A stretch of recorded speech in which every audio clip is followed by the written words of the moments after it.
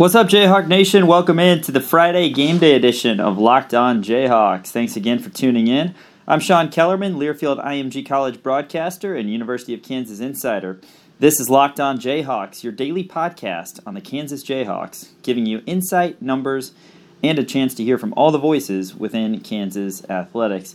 Got a lot to get to today. Obviously, we're going to preview UNC Greensboro, KU's home opener tonight, as the Jayhawks 0-1 following their setback to Duke in the Champions Classic 68-66 on Tuesday. So they're going to face a Spartans team that won their first game 83-50 over North Carolina A&T, and it's not going to be easy. KU comes in as a 14.5-point favorite, but this is a team that returns 4 starters from last year due to the Spartans, and they lose the top scorer, but they're always seemingly in the talk in regards to NCAA tournament, and they were one of the last teams not to be invited to the tournament last year after making it as a 13 seed in 2018. So we'll certainly talk about that as the show goes on, but we're going to get our Friday 5 picks in segment 2, and we're going to hear a lot from Bill Self, Tristan Inaruna, and Ochai Agbaji as they were made available to the media yesterday. All right, well, first thing we're going to do is look back at this Duke game. We've talked a little bit about it, broken it down each of the last couple days since the atrocity that was the Champions Classic, in which KU turned it over 28 times in that game, which was 2 off a school record, and the total number of turnovers in that game of 44 easily surpassed the record previously held by a Kansas versus West Virginia game in terms of total turnovers. A 2015 matchup between the Hawks and the Mountaineers totaled 38 total turnovers, so 44 in the Champions Classic of all games between KU and Duke, and KU had the majority of those, of course, with the 28. Bill Self was asked yesterday if it was more because of his guys not taking care of the ball and just throwing it to the other team or out of bounds, or if it was more Duke's defense. There's no defense in America that can force 28 turnovers. You got to help them do that, and so, but they did force their fair share, and then we got sped up, and then we contributed to it as well. We were awful in transition offense, and those were opportunities that we had to put points on the board. But if you go back and watch the tape, Duke's best offense was our offense.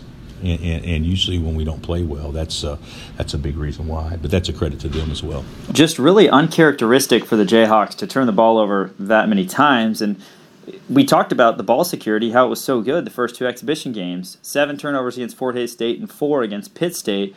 MIAA competition, but still, KU was able to get in their half-court offense and kind of do whatever they wanted when they had possession of the ball. And without possession of the ball against Duke, they couldn't get anything set up. We have no idea what their half-court offense is going to look like this season. At least if you'd only seen that game, you didn't know much about the personnel, you'd be wondering who this Kansas team really is. Perhaps most surprising was the fact that KU's backcourt and Devon Dotson and Ochai Agbaji, they combined for 11 turnovers and had just 2 assists, just completely opposite of what you expect from not only those 2 guys, but from guys running the show at a perennial program like Kansas in general. Tristan Inaruna, who had a pretty solid debut, he had 5 points. He did have a couple turnovers himself. He talked to media members yesterday about what he thought caused the turnovers. I think everything. We obviously it's a new group of guys, and it's the first real season game. So I think all of those factors played a role in it. Just like I said, the first game, things like that can happen. And I think it's something that we can learn from, that we actually going to learn from, because it's just not the way we play. It's not the way we've been practicing. So I'm not really worried about it happening again. So the Jayhawks did do some good things. We haven't talked a lot about that after such an ugly opener, but the Hawks did do some good things, but it seemed like every time they did something good, it turned into something bad, such as a turnover. And a lot of the problem was in transition. KU looked out of sync in transition, didn't look comfortable, and didn't take advantage when they had opportunities. Ochai Agbaji talked to media members yesterday about some of the problems in that game against Duke. Some plays we had throughout the course of the game where we had the chance to make an extra pass or something like that, just playing unselfishly, giving the ball up earlier. I know I had some mistakes during the game when I had the opportunity to do that, but just giving the ball up earlier, looking for the open man when he's open, obviously, and just playing with each other and sharing the ball.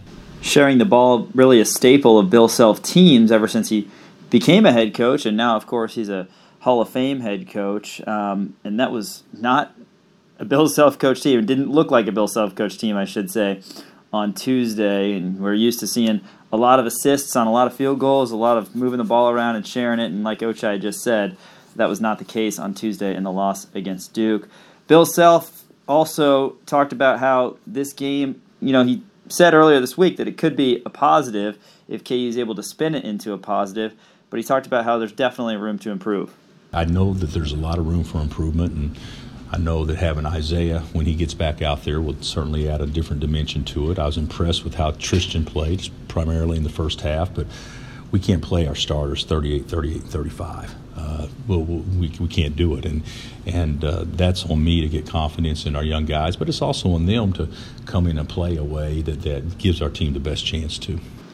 And that's the constant balance, right? We talked about how we didn't get a lot of bench production in this game. You had 5 points from Inaruna and then three free throws from Silvio De Sousa, and that was it. Just 2 field goals made combined for the bench. Jalen Wilson only played 2 minutes. Christian Brown only played 4 minutes. And like Coach just said, you don't want the starters out there that often. I think maybe that was more of an emotional play for the coaching staff because, it's a blue blood. It's Champions Classic. You don't want to lose that game.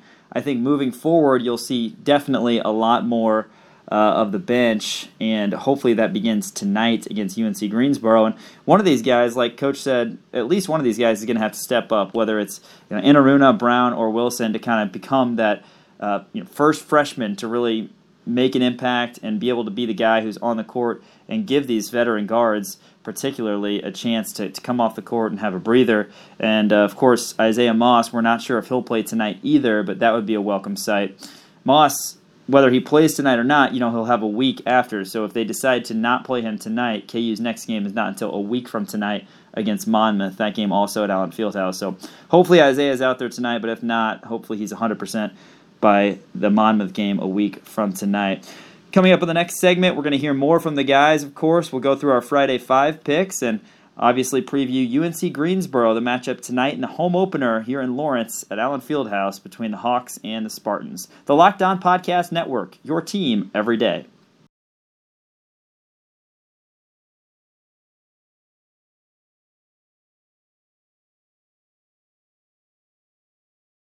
The other 4 losses we've had in the Champions Classic, we end up being a 1 or a 2 seed every year. So, so I don't believe that that's a disaster by any chance. That's Bill Self talking about the 4 previous losses for the Jayhawks in the Champions Classic and how those seasons ended up finishing all right. I think that's fair to say. KU, following their loss to Duke on Tuesday, is now 4-5 in the event. Duke improved to 6-3, but just 1-2 against Kansas. The second game, interestingly enough, of that Champions Classic, the quote-unquote underdog won that one as well as Kentucky defeated Michigan State. Michigan State was ranked number 1 in the country. They are just 3-6 in the 9-year history of the Champions Classic, and Kentucky is 5-4. So pretty good parity throughout, but Duke at 6-3 has the best record. KU falls to 4-5. They've not been over 500 yet. They started 0-2 and have been trying to claw their way back. They were 4-4, of course, before losing on Tuesday. But anyway, point is, Bill Self is not going to let this one loss get in the way of any potential success this team could have because just like many other games in November, December, even January, what happens in the game does not really affect how people view your season. For Kansas, it's all about winning the Big 12 title again, getting back on that train and starting another streak, hopefully, and, of course, having success in the NCAA tournament, something that we always want. All right, we're going to hear more from Bill Self. He's going to talk about Devon Dotson, Silvio De Sousa, and then, of course, the final segment will preview UNC Greensboro a little bit more, but want to get into our Friday 5 lines I like in the upcoming sports weekend, and there's a lot going on. College hoops now is back into play. NFL football, of course, is in Week 10, and what a weekend it is for college football. There are so many marquee games this weekend, highlighted, of course, by LSU going to Tuscaloosa. That's number 2 versus number 3. Alabama is a 6-point favorite in that game. Big Ten battle, Iowa, number 18, is +9 at number 13, Wisconsin. And then we're going to start in the Friday 5 with another Big Ten top 25 matchup. It's number 17, Minnesota, hosting number 4 Penn State. Penn State, of course, would be in the college football playoff ahead of Clemson if the season ended today. Minnesota is +7 in that game. Both teams are 8-0, and I like Minnesota with the points here because 7 is a good number, and I just like what P.J. Fleck is doing with the Golden Gophers team. Kind of reminds me of the 06, 07, 08 Kansas regime with Mark Mangino, just kind of slowly building the program up. Minnesota, for the first time in 14 years, beat Wisconsin in football last year, and they're on the right direction. You know, they're kind of you don't want to say small market because it's just a college, but that's kind of the vibe you get. You know, they're not one of the marquee names in the Big Ten, but here they are in the top 25, and I think that place will be rowdy. Minnesota covers the 7 against Penn State. One other college football line that I like, and we're going to stay in the Big Ten, and I hate this, but I like it enough to bet it. Maryland is +43.5 at number 1 Ohio State. Ohio State is going to be without Chase Young. That was just announced this morning. That Chase Young potential NCAA impermissible benefit situation, he will not play perhaps college football's best pass rusher. And I think that is just enough to let Maryland recover the 43.5. It's not going to be pretty, but I think that is the right bet in that game. All right, I'm going to do the Sunday NFL game first. Let's go Baltimore -10.5 at Cincinnati for my lone NFL bet of the week. I really don't understand why this line isn't bigger. I get it's at Cincinnati, but Cincinnati is not starting Andy Dalton for, I don't know if that's good or bad for this bet. They're going with a 4th-round pick, Ryan Finley at quarterback, but Baltimore is so much better than this 0-8 Bengals team. I don't understand why it's only 10.5. So normally when I don't understand why a line is what it is, I shouldn't bet it, but I'm not doing that this time. I'm keeping it at Baltimore -10.5. I think they're significantly better than Cincinnati, and I think that game is a blowout at Paul Brown Stadium. All right, college hoops games, and these are both tonight. Pretty solid slate of college basketball tonight, which we're all excited about. Of course, there's a lot of games on Fridays when college football is still going on, and that's the case. All right, 2 teams I like tonight. In the Big 12, Baylor -5 against Washington. That game is being played in Anchorage, Alaska as part of the Armed Forces Classic, and I'm really high on Baylor this year. They're ranked 16th in the country. They've got a super sophomore in Jared Butler who dropped 30 in the Bears' first game, and Washington's a team that's lost 4 of their starters from last year. They do add Quade Green, the transfer from Kentucky, but they lost so much of their production. And the other thing is these teams kind of play similarly with a zone. I think it's a bad matchup for Washington in terms of talent. I think Baylor covers the 5 points tonight in the Armed Forces Classic. Other basketball game I like, rounding out the Friday 5, the Catamounts for Vermont. They visited Allen Fieldhouse last year. I like them -4 at St. Bonaventure. Vermont basketball has a lot of talent. If you guys remember when they played the Jayhawks last year, they have a lot of guys who can score. The Duncan brothers, Everett Duncan and Robin Duncan, and then Anthony Lamb is a stud. He's a senior. Steph Smith is a junior. He had a big game at Allen Fieldhouse. And then they've got Ben Shungu down low. I just like this Vermont team. They return a lot of guys. They're a veteran team, and I think 4 points against not a very good St. Bonaventure team, even though it's on the road, should be easy enough for the Catamounts to cover. All right, so recapping the Friday 5, 2 college football games. I like Minnesota +7 at home against Penn State, Maryland +43.5 on the road in Columbus against Ohio State. NFL game on Sunday, Baltimore -10.5 at the Bengals, and then 2 games tonight in college hoops world, Baylor -5 against Washington, and Vermont -4 at St. Bonaventure. We know the Jayhawks have a big game tonight. First game at Allen Fieldhouse, the official regular season in 2019-20, a season that there's a lot of high expectations for this talented and deep KU team. But it all kind of centers around Devon Dotson, right? He's the guy who runs the show for this KU team, and he had a forgettable performance with that 6-turnover, 1-assist game against Duke.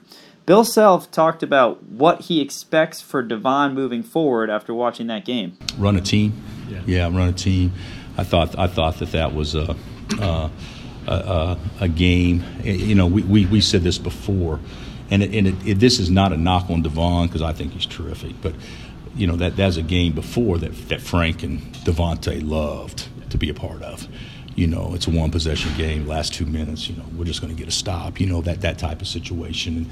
And we'll grow into that, but it's still a little new to him, maybe having that responsibility. But in order for us to be a really good team, he's got to be that, because he's the one guy that can do it. And I believe he will. There's no one more important to the success of this Kansas team than Devon Dotson. And I truly believe that no one will take the loss to Duke harder than Devon Dotson. Such a competitor. He's not going to be happy with his performance. He's not going to be happy with the loss. And I expect a great game from him tonight. And moving forward, as I think he can certainly be in the conversation for not only Big 12 Player of the Year, but National Player of the Year come season's end. We're going to hear more from Bill Self. He's going to talk about some of the bigs, and then we'll hear from Self and the guys about UNC Greensboro in our final segment. First, let me tell you that with Roman, you can get a free online evaluation and ongoing care for ED, all from the comfort and privacy of your home. Just go to getroman.com/locked to get a free online visit and free 2-day shipping. The Locked On Podcast Network, the local experts on the biggest stories.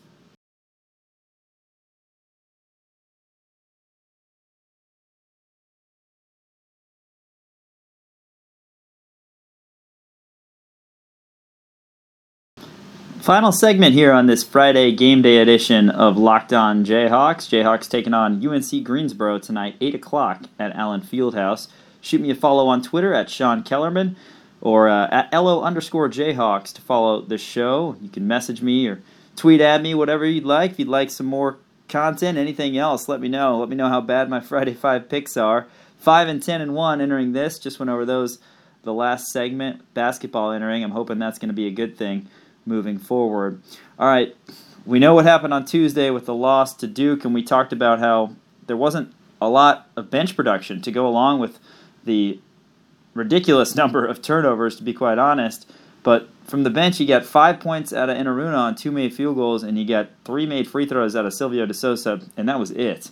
And Silvio's a guy, he started the first exhibition game for the Jayhawks, and of course, as a junior, this is now his 3rd year with the program. Even though he didn't play any games last year and played about half the season, his freshman season, he hasn't quite gotten into his groove yet, which I guess makes sense at this point when he hasn't played too much college ball. Here's Bill Self yesterday talking about Silvio. He's thinking, and he needs to get his motor turned up. I mean, there were some balls the other day playing way below the rim or backboard. Had a uncontested tip in that he went with one hand, and stuff and everything. And he's more than capable. He's just thinking too much, he'll get it. One guy Coach Self was pleased with in Tuesday's game was David McCormick. McCormick played 29 minutes, and he even played with 2 fouls late in the first half instead of Udoka Azubuike or Silvio De Sousa, because Coach just felt like it was worth it. I mean, David was giving you minutes, and Doak and Silvio were not giving Coach what he wanted. And Coach talked about how Silvio and David are still both kind of adjusting to this new role. He and David are both 5 men playing a different position, and so that doesn't mean that they can't play the 4 and the positions can't be interchangeable. But when you're going to play around Doak, you need to be able to do some things, because Doak ain't going to move from very far from the basket. So those are things that he'll get better at. And certainly when he played 2 years ago, our 4-man was Fee or LeGerald. So it's a little bit different than what it is now. We'll certainly keep our eye on Silvio and David. And again, you limit the turnovers tonight. It'd be nice to be able to see what this team can do in the half court, since Silvio, David, and Udoka Azubuike are all guys that we think can work and can operate with their back to the basket, and we just did not get a chance to see that very often on Tuesday. UNC Greensboro, let's talk a little bit about them. First off, it's not a big name, right? You just played Duke, so is that going to be a problem when you're facing a mid-major team? Here's Ochai Agbaji yesterday talking about that. Coaches definitely emphasized, how big of a challenge this game is tomorrow, how good of a team they are, returning 4 starters and all that. And their record last year was pretty solid. So a team like that coming in after a loss, we got to bounce back and focus on that. This is a UNC Greensboro team that last year went 29-7 in the conference that Wofford and Furman are in. That's awfully impressive. It was a top-heavy conference. Wofford was 18-0 in the conference. Of course, they gave Kentucky a run for their money in the second round of the NCAA tournament. Then you had UNC Greensboro at 15-3, and then East Tennessee State and Furman were both 13-5 in their conference. So Greensboro, a 29-win team last year, they were a bubble team all up until the picks were revealed, or the teams were revealed on Selection Sunday. And some people said that they were the last team to not make it to the tournament, so they went to the NIT and won a game there. But it's a program on the rise, and of course we know all about players from North Carolina and how many different Division I basketball schools there are in Carolina, because it's kind of a basketball hotbed. So Greensboro, they do lose their top scorer from last year, but they return the other 4 starters. They won their first game 83-50 over the North Carolina A&T Aggies, and in that game it was Caleb Hunter. He's a sophomore, scoring 17 points with 7 rebounds. Isaiah Miller had 13 points, 6 boards, 3 assists, and 3 steals, and they had 10 different players score and 4 different players in double figures in a blowout win at home. And it's one of those teams that is a top-tier team in their conference, and that's who Kansas consistently schedules. We know about Wofford, how KU played them at home last year. Louisiana was near the top of their league last year. Kansas had a home date with them. And I talked earlier about Vermont in my Friday 5, how they are always going to be at the top of their conference, and going to be veteran teams who are going to come in. They've got talented guys. They just don't play for big-name schools. Here's Coach Self talking about the Spartans. They're good. They did lose their leading scorer from last year, and he was a terrific player. But watching tape, very impressed with Wes's bunch. They switched defenses. They were going to press the whole game to slow people down, and then also look to steal as well. And they're really athletic. Really athletic, and so they match up with us, athletically, pretty well. So they're not as big as we are, inside, but certainly they got a legitimate shot blocker. That's that could be considered to be the best athlete on the court. So I like their team, and if you look at it last year, Wofford ended up beating them 3 times, but they beat East Tennessee State twice, and they were the last team I was told.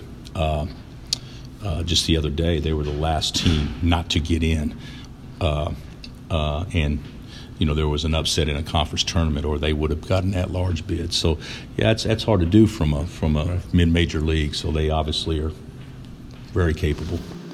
The shot blocker Coach Self talking about is James Dickey, and he averaged 8 boards and 2 blocks a game last year. They also had Kyron Galloway. Both Dickey and Galloway had 3 blocks in Greensboro's opening victory. Should be a fun one. Kind of scary to hear that they could match up athletically with the Jayhawks, since we have a lot of stellar athletes on our team. But it's going to be a good battle, I'd imagine, and KU certainly is going to be ready. I mean, they're going to be ticked after their loss. We don't like having a losing record by any stretch, and it's going to be yet another test, but hopefully in front of 16,300, the Jayhawks can get back on the right foot. Thanks so much for listening today. We got a chance to hear a lot from Bill Self, Ochai Agbaji, and Tristan Inaruna. Looking forward to this game tonight, and we'll, of course, break it down on Monday, the next edition of Locked On Jayhawks. A product of the Locked On Podcast Network, the local experts on the biggest stories, and Rock Chalk Jayhawks.